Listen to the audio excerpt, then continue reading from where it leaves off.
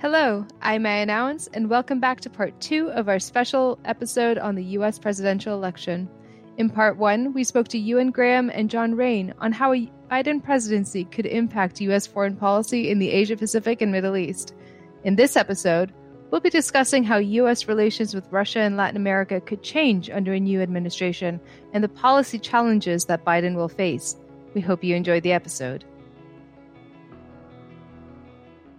Ever since evidence emerged of Russian interference in the 2016 U.S. election, which saw Donald Trump take the White House, U.S.-Russian relations have worsened, especially among the Democratic Party. IISS Senior Fellow for Russia and Eurasia, Nigel Gould-Davis, addresses the risks and opportunities that may present themselves in Russia and its neighbors over the coming years. Welcome onto the show, Nigel. Thanks for joining us today. Thank you. Delighted to be here, Maya. So what has been the reaction from leaders in Eurasia to Biden's election victory? I note particularly that Putin hasn't responded. Yes, most of the leaders in the region have maintained form and protocol and duly phoned in their congratulations. There are some notable absences. The most significant is Putin. And contrast this with the situation in 2016 when Trump was first elected. It was the following day that Putin issued his congratulation and made it known that he had done so. And his silence on this occasion is very significant. Contrast that with Volodymyr Zelensky in Ukraine, who was quick to congratulate the president-elect on his victory. And I think there are reasons why Ukraine, among others in the region, will be happy and Russia unhappy with the election result. And why is that? This election has been uniquely significant for the US-Russia relationship. What's at stake here is not only questions of foreign policy, how the two countries will relate to one another over the next 4 years. This is also part of an underlying systemic rivalry. Putin has sought to demonstrate the advantages of an authoritarian anti-democratic system of government.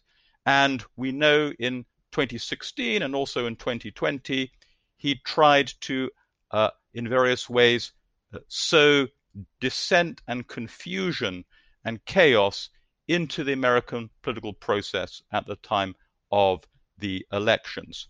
And so America has faced an unprecedented challenge. For the first time, what's at stake has been not only the course of American politics, but the resilience of its regime. The question has been posed about the future of democracy itself in America. And this is extraordinary territory. And in fact, as we speak now, it's not yet clear that Donald Trump will accept the outcome of the election. He is behaving in a way that democratic leaders do not normally do. We've yet to see how far that goes and whether he will try to resist the orderly transition of power in a democracy. But come back to the fundamental point. If international relations are defined by a struggle between systems of government and not just relations between states, then we are reaching a critical moment here. How will a Biden administration impact Russia relations or relations in Eurasia? Well, as things stand now, US-Russia relations are extremely poor at their lowest point since the early 1980s before Mikhail Gorbachev came to power.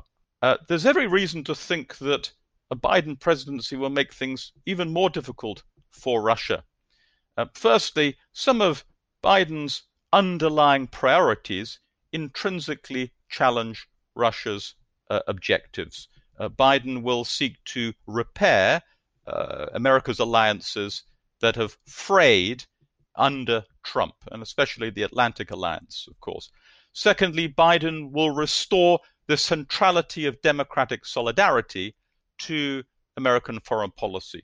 Trump has said little or nothing about democracy and human rights in foreign policy, and Biden has made it very clear that he wants to revive that traditional but recently neglected theme in American policy. And thirdly, Biden will make a priority too of the global struggle against corruption. And that puts on warning corrupt regimes like Russia and others too in the region that they will no longer be able to use Western outlets, the rule of law in Western systems, to send and keep safely the illicit gains that have been made within their countries, and which they sometimes use to destabilize other countries as well. So that's the first thing. Russia, as it were, ticks all the wrong boxes as far as Biden's global priorities are concerned. The second issue, more Russia specific, is that Biden is not Trump in respect of his relationship with Putin. The Putin-Trump relationship remains mysterious. There is no other American president who has ever treated a major adversary with such apparent deference and willingness to please as Trump has of Putin. And Biden, by contrast, has made some very stern remarks about Putin and has personally been affected by Russia's support for malign narratives about Biden's own son, Hunter Biden, and his involvement in Ukraine. So I think this will be more difficult for Russia, but also for other countries that violate human rights and are corrupt as well. And what challenges do you think the Biden administration itself will have to overcome over the next 4 years with regards to its Russia or Eurasia policies? I think the first thing to say is that a Biden Russia policy will be very different from a Trump Russia policy, but it will have bipartisan support. So this will be an unusual case of a major policy change that will not be especially domestically controversial. One of the very few issues on which the Republicans in Congress have consistently parted company from their president has been Russia policy. So there'll be widespread support for a more assertive White House tone. This has been an exceptionally busy and turbulent few months for the region. Not only have we seen the attempted poisoning of the opposition leader Alexei Navalny, which has created a new crisis in the relationship with the West, we've also seen elections in Belarus, Kyrgyzstan, and Georgia, all to differing degrees create turbulence and instability. Especially in Kyrgyzstan, where we saw a complete change of government, and Belarus, where now, 3 months on, we still have the streets of Minsk and beyond being filled with protesters who don't want to put up with Alexander Lukashenko any longer. But most severely and urgently of all, we have a war going on between Armenia and Azerbaijan over the enclave of Nagorno-Karabakh, and that looks as if it will is escalating already. It is producing human rights tragedies as we speak, and could lead to larger regional implications there, and it will embolden Turkey as well, which has supported Azerbaijan. So there's a lot of instability of various degrees in the region, but also I think managing Russia as Russia approaches its own presidential election in 2024 will be critical as well. I think there's every reason to think that Russian foreign policy will become more adversarial, Russian domestic policy more authoritarian and repressive. So for all of those reasons, it's hard to be optimistic about the direction of travel of the US-Russia relationship. One final point, and especially urgent, is that within a few days of Biden taking office on January 20th, the New START treaty is due to expire. This is the one remaining nuclear arms treaty still binding those two powers. And it's in both of their interests, it seems to me, to seek at least some form of extension in the short term. That will, I think, be at the top of the in-tray. It reminds us that for all of the difficulties and differences, there are still some common interests between those two countries. So it'll expire just after he takes office, right? So there won't be, so it'll still largely be a Trump process, a Trump run process until January. Or will there be a handover of the negotiations for New START? Biden will take office on January the 20th. New START is due to expire on February the 4th. So if Trump doesn't successfully negotiate at least a 1-year extension, as the Russians have been asking for, then Biden has a matter of a few days to sort that out. So that will be extremely urgent. And if that falls away, there's no restraint whatsoever on the numbers of strategic nuclear weapons that the two countries have.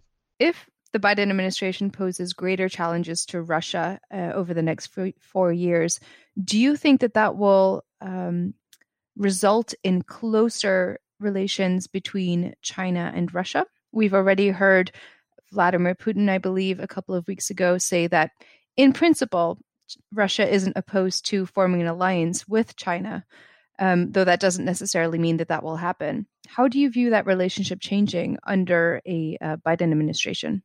I think that Russia will seek support and a closer relationship from China where it can. We've seen that relationship improve very significantly over the past 4 or 5 years. But ultimately, I think that that argument is oversold and that there is less to that relationship than meets the eye. Russia knows that China can be very tough and pragmatic in its dealings with Russia, and there are limits to the extent to which common interests push those two together. It would be especially wrong to think of this as some triangular relationship and that we must, or the West generally must pull Russia away from a closer relationship with China by softening its policy.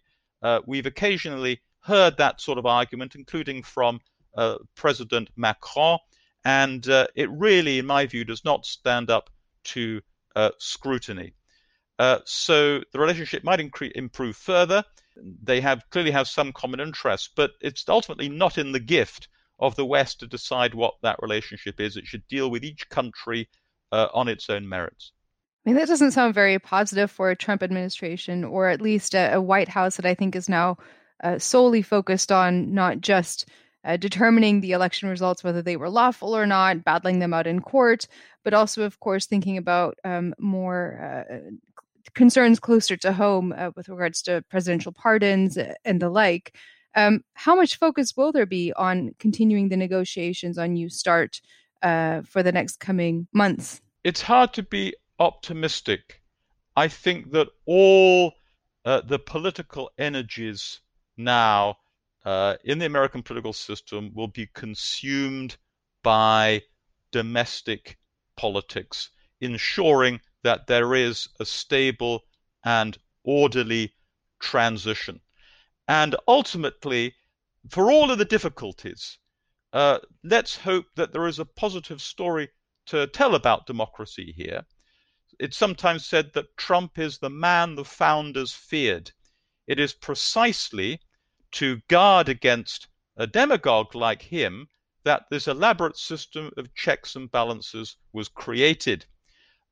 Those checks and balances have faced their most severe test since the American Civil War. And if they remain intact, then that is a success story for democracy. It shows that an underperforming leader can be peacefully removed from office. That's something that does not happen in authoritarian states. So, a last question then, perhaps. What opportunities will the Biden administration have with regards to its policies in the region? It will have opportunities to build better and more disciplined and coherent and consistent relations with at least some of the countries. Biden has said in particular that he will make a priority of Ukraine, which of course has been a key controversial issue in the Trump presidency, indeed the underlying cause of his impeachment. So there'll be consistency. It doesn't mean that a Biden presidency should not be critical of areas where Ukraine or other countries fall short, but there will be more focus and a policy more consistent with underlying American values. The same is true of Belarus, where America has been pretty passive, actually, since the demonstrations began after the August 9th election. So there are opportunities to renew America's purpose and consistency in its policy across the region. Well, thank you so much for joining us today, Nigel. Great insights. Absolute pleasure. Thank you, Matt.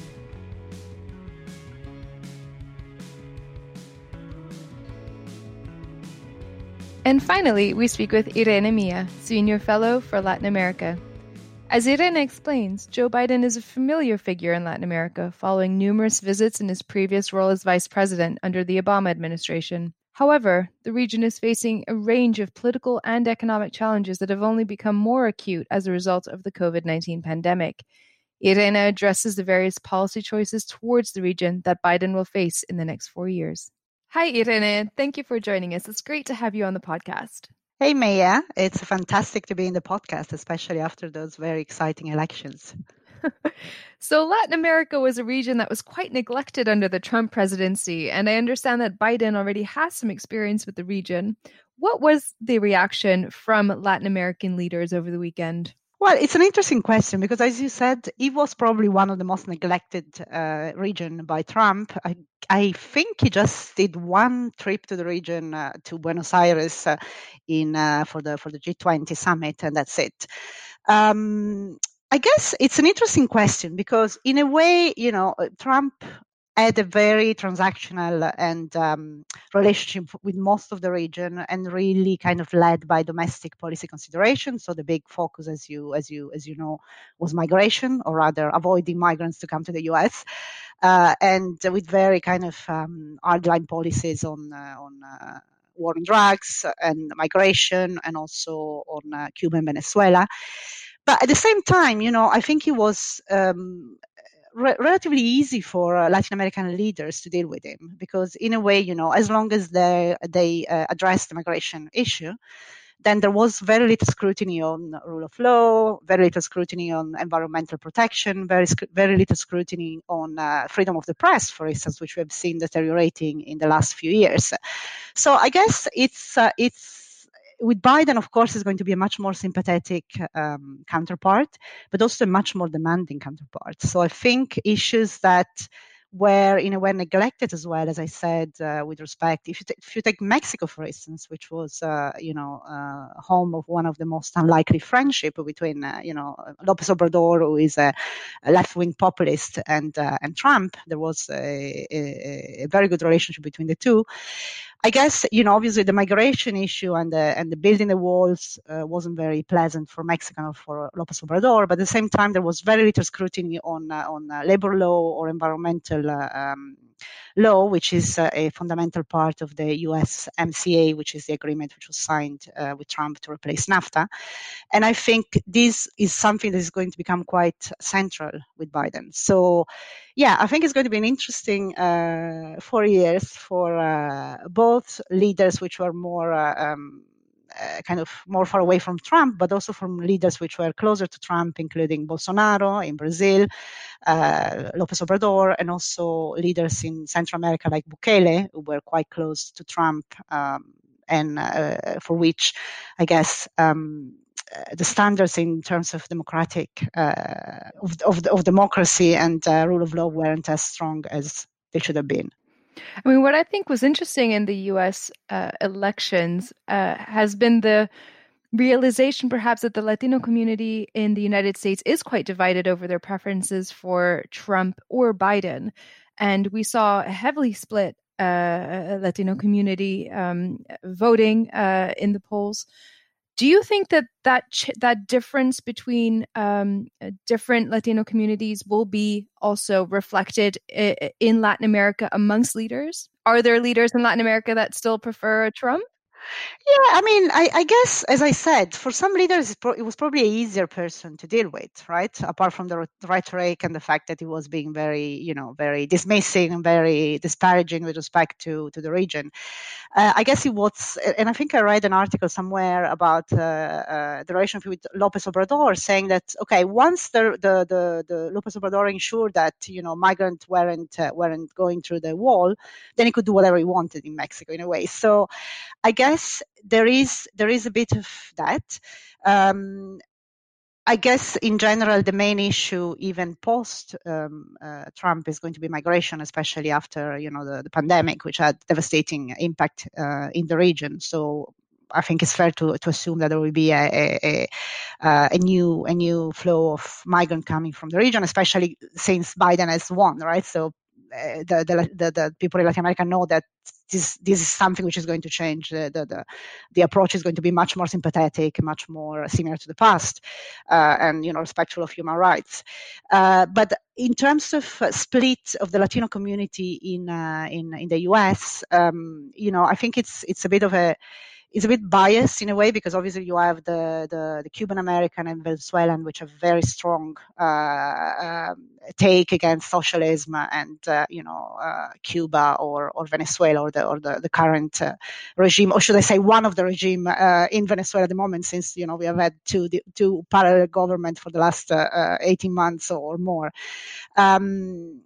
So yeah, I guess it's not exactly the same split in Latin America, but definitely you see a bit of that in terms of how to deal with Biden. I think for some leaders it's going to be a return to the past, but in a way a more demanding past. Also because Biden is going to be a much more informed interlocutor for the region, as you mentioned. He has been in charge of Latin America in the second Obama administration. He knows the region very well. He was actually put in charge of the crisis of child migrant in 2013. So he knows very well all the issues in the region.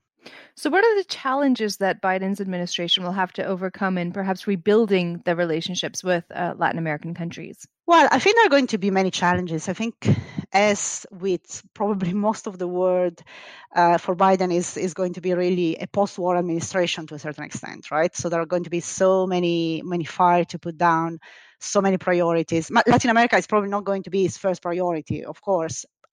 I do think Latin America is going to go up in importance in Biden tenure. Obviously there is also much more important interest on Biden part for Latin America, but also I think there are trends which make Latin America more important. As I said, the fact that the devastating impact of COVID in the region is likely to create more political instability and therefore more uncontrolled migration flows to the US.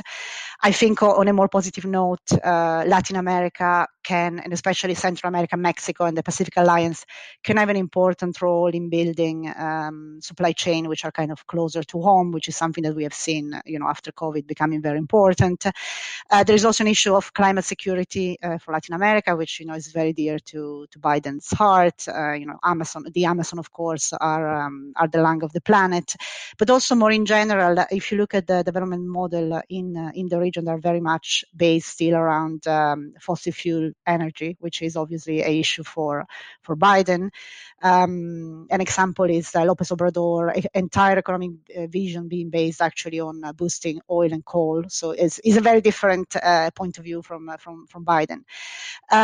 So I guess there are going to be a number of challenges for him. I guess the challenge number one for me is really how to deal with the impact of the pandemic. The region is forecast or estimated to contract this year by 8.1, which is actually much more than most of the region. I guess the latest IMF estimates for developing countries were for 3.3. So there is going to be a much deeper contraction in Latin America. And I guess really the role for the US there, it's not only helping the recovery, the kind of short-term recovery, but also helping the region really thinking of what should be the model going forward, the development model going forward, what should be a sustainable model which actually ensure that all those weaknesses we have seen with the pandemic, which have to do really with the fact that Latin America is a very unequal region. So you have seen basically the pandemic has hit really hard because of the large informal market, because of very, very unequal access to healthcare, but also to social security net. So I think there is really a need to look at this and say, okay, what is the inclusive model which could be adopted going forward? And I guess there is a lot of conversation in the region. There are lots of organizations spearheaded by ECLAC, which is the European Commission of the UN for Latin America, about what is this kind of new development model. How can you be how can you grow in a way which is sustainable and is based on inclusivity and equality. So I guess there the US has a role to play, but also has a role to play in terms of letting the organization, like for instance the Inter-American Development Bank, support in a very unbiased way the region. And I say that because there's been a very controversial election just before Trump. Just before the election, there's been the president of the IDB election was coming up, and traditionally this position would always go to a Latin American. But Trump made the case for Mauricio Claver Caron, which was actually responsible for Latin America, very hardcore and hardline towards Cuba and Venezuela, to be elected. So there's been actually this tendency on the Trump administration to also use this multilateral organization in the region as a tool of statecraft, right? So I think it's very important. The same you could say with the Organization of American States. If you remember last year, the report by this organization was instrumental in basically creating controversy in Bolivia after the election of Morales. So basically, there is this tendency, there is some allegation in terms of the role of the organization as a tool of U.S. power. So I think there's really the need for the U.S. to be much more supportive on this process, but also much more really respectful in the way in which the region will continue this process. I guess the other issue would be really helping the recovery and the new model through also using the supply chain. So we have seen that essential supply chain are very important to be closer to home. So in a way, it's a win-win. Obviously there is Mexico is there. Mexico is connected to the Pacific Alliance, Colombia, Peru, and so on and so forth. So there is actually opportunity to help the region and help the US at the same time by really developing this kind of trade links and this kind of supply chain across the region. I guess the other thing which is very important is really something which we haven't seen during Trump administration so much, which is really upholding the democratic value in the region as well. Because as I said, Trump hasn't really put any scrutiny on some kind of authoritarian drift we have seen in the region, and more during the COVID administration. If you look at the situation of the freedom of the press in El Salvador, in Mexico itself, in Brazil, there has really been in a way a disengagement from the U.S. and really defending the value for which it should stand, which is the democratic value and leaders. And I think this is even more important because next year there is what we could really call as an election super cycle in Latin America. You are going to have election in countries as key for migration and stability as El Salvador. Honduras. You are going to Nicaragua, Honduras, Ecuador. You're going to have election in Peru. You're going to have election in Chile. You're going to have midterm election in Mexico, which are going to be really important because it's really about also the process of. There's going to be a very important referendum that López Obrador has managed to approve, which is going to be also done at the same time of the midterm election, which is about whether we could persecute a former president. So I think it's very important here also to uphold democracy. There is the issue of Venezuela, which hasn't gone away. Obviously, we are in the situation whereby Venezuela is a main threat to regional stability. Not only in terms of flow of migrants, which are actually going to more, not really towards the US, but more towards South America, Colombia, Peru, Argentina, which has been a big issue. Like 6 million people almost have moved from Venezuela outside, but also, the involvement of other power in Venezuela, Iran, Russia, and I guess really there is what Trump has been doing, which is a really hardline policy towards Maduro and supporting Guaido, hasn't really worked. So I think there is really the need to think about what would be the alternative to that. And I guess I mean it's going to be very tricky, I guess, for Biden, because also Biden has supported Guaido. But I guess there is an understanding of the fact that maybe policies which are more based on diplomacy and really pushing for fair election would be probably the best. And I guess Cuba, which is related to the Venezuela, because obviously it's Cuba is supporting Venezuela, but again, with intelligence, which is something which Venezuela really need, doctor and in many other ways. So I guess it's really a question of saying, okay, what do we do for Cuba?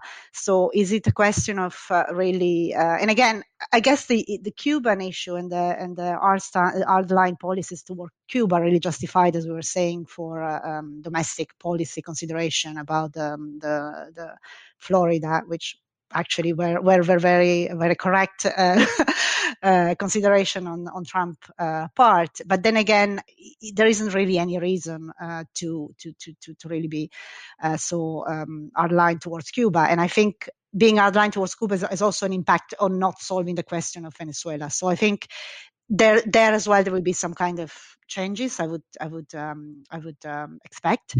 And I guess the last challenge is really how to deal with China in the region, which is in the region, but everywhere in the world. But also in the region, what we have seen is really China making very important inroads in the region. I guess the disengagement of the US has really left the door open. So China is very much present in the region. You have 19 countries in Latin America which are part of the Belt and Road Initiative. You have China having actually lent something like 140 billion since 2005 to the region, which is actually more than what the IDB, the World Bank, and the CAF have lent to the region at the same time. Also, China is very much involved in the 5G deployment in the region. So I guess there is really the need for Biden in Latin America also to find a bit of modus vivendi with China. Like really, how do we deal with China? Realistically, it is now a bipolar world in Latin America, and I guess the US will have to find a way to really live with China in Latin America, and I guess internationally. So I guess those are all the issues. Migration obviously is going to be a big byproduct of all those instability in the region. I guess again, the big issue there is that Biden has already committed to an aid package of, I think, $4 billion to really help development and also democracy in Central America, which obviously it's one part of the equation which was really neglected by Trump. I guess there is a much bigger conversation and discussion which is more about what do you do with drug policy, what do you do with the way in which you look at drugs. So is it really just the offer problem, or it's really also demand and the fact that there are weapons going through the border? I don't know. I'm not sure whether there will be a a fundamental question or a fundamental change in that sense. Also because I guess it will also depends whether Trump, whether the Republicans are still in charge of Senate or whatever. I mean, I guess to a certain extent it will depend on how much margin to maneuver Biden has. But definitely, I think at least the fact of recognizing that drugs and the violence associated with drugs are actually have much deeper causes. It's already an improvement. So I guess if we again there is a really an effort from the US to help development in the region and also to uphold the democratic leaders, I think that would be a big progress with respect to what we had in the past 4 years. Lot to watch for, and of course also very much related to those important points you mentioned, that the Pacific angle of relationships with Latin America, the issue around supply chains, competition with China in the region. What I think I'll be looking for, of course, is also how the US perhaps might change its position towards the comprehensive and progressive agreement for the Trans-Pacific Partnership. So lots to look out for over the next 4 years, and I'm really looking forward to your further insights on the region, Irene. Thank you. Thanks, Veja.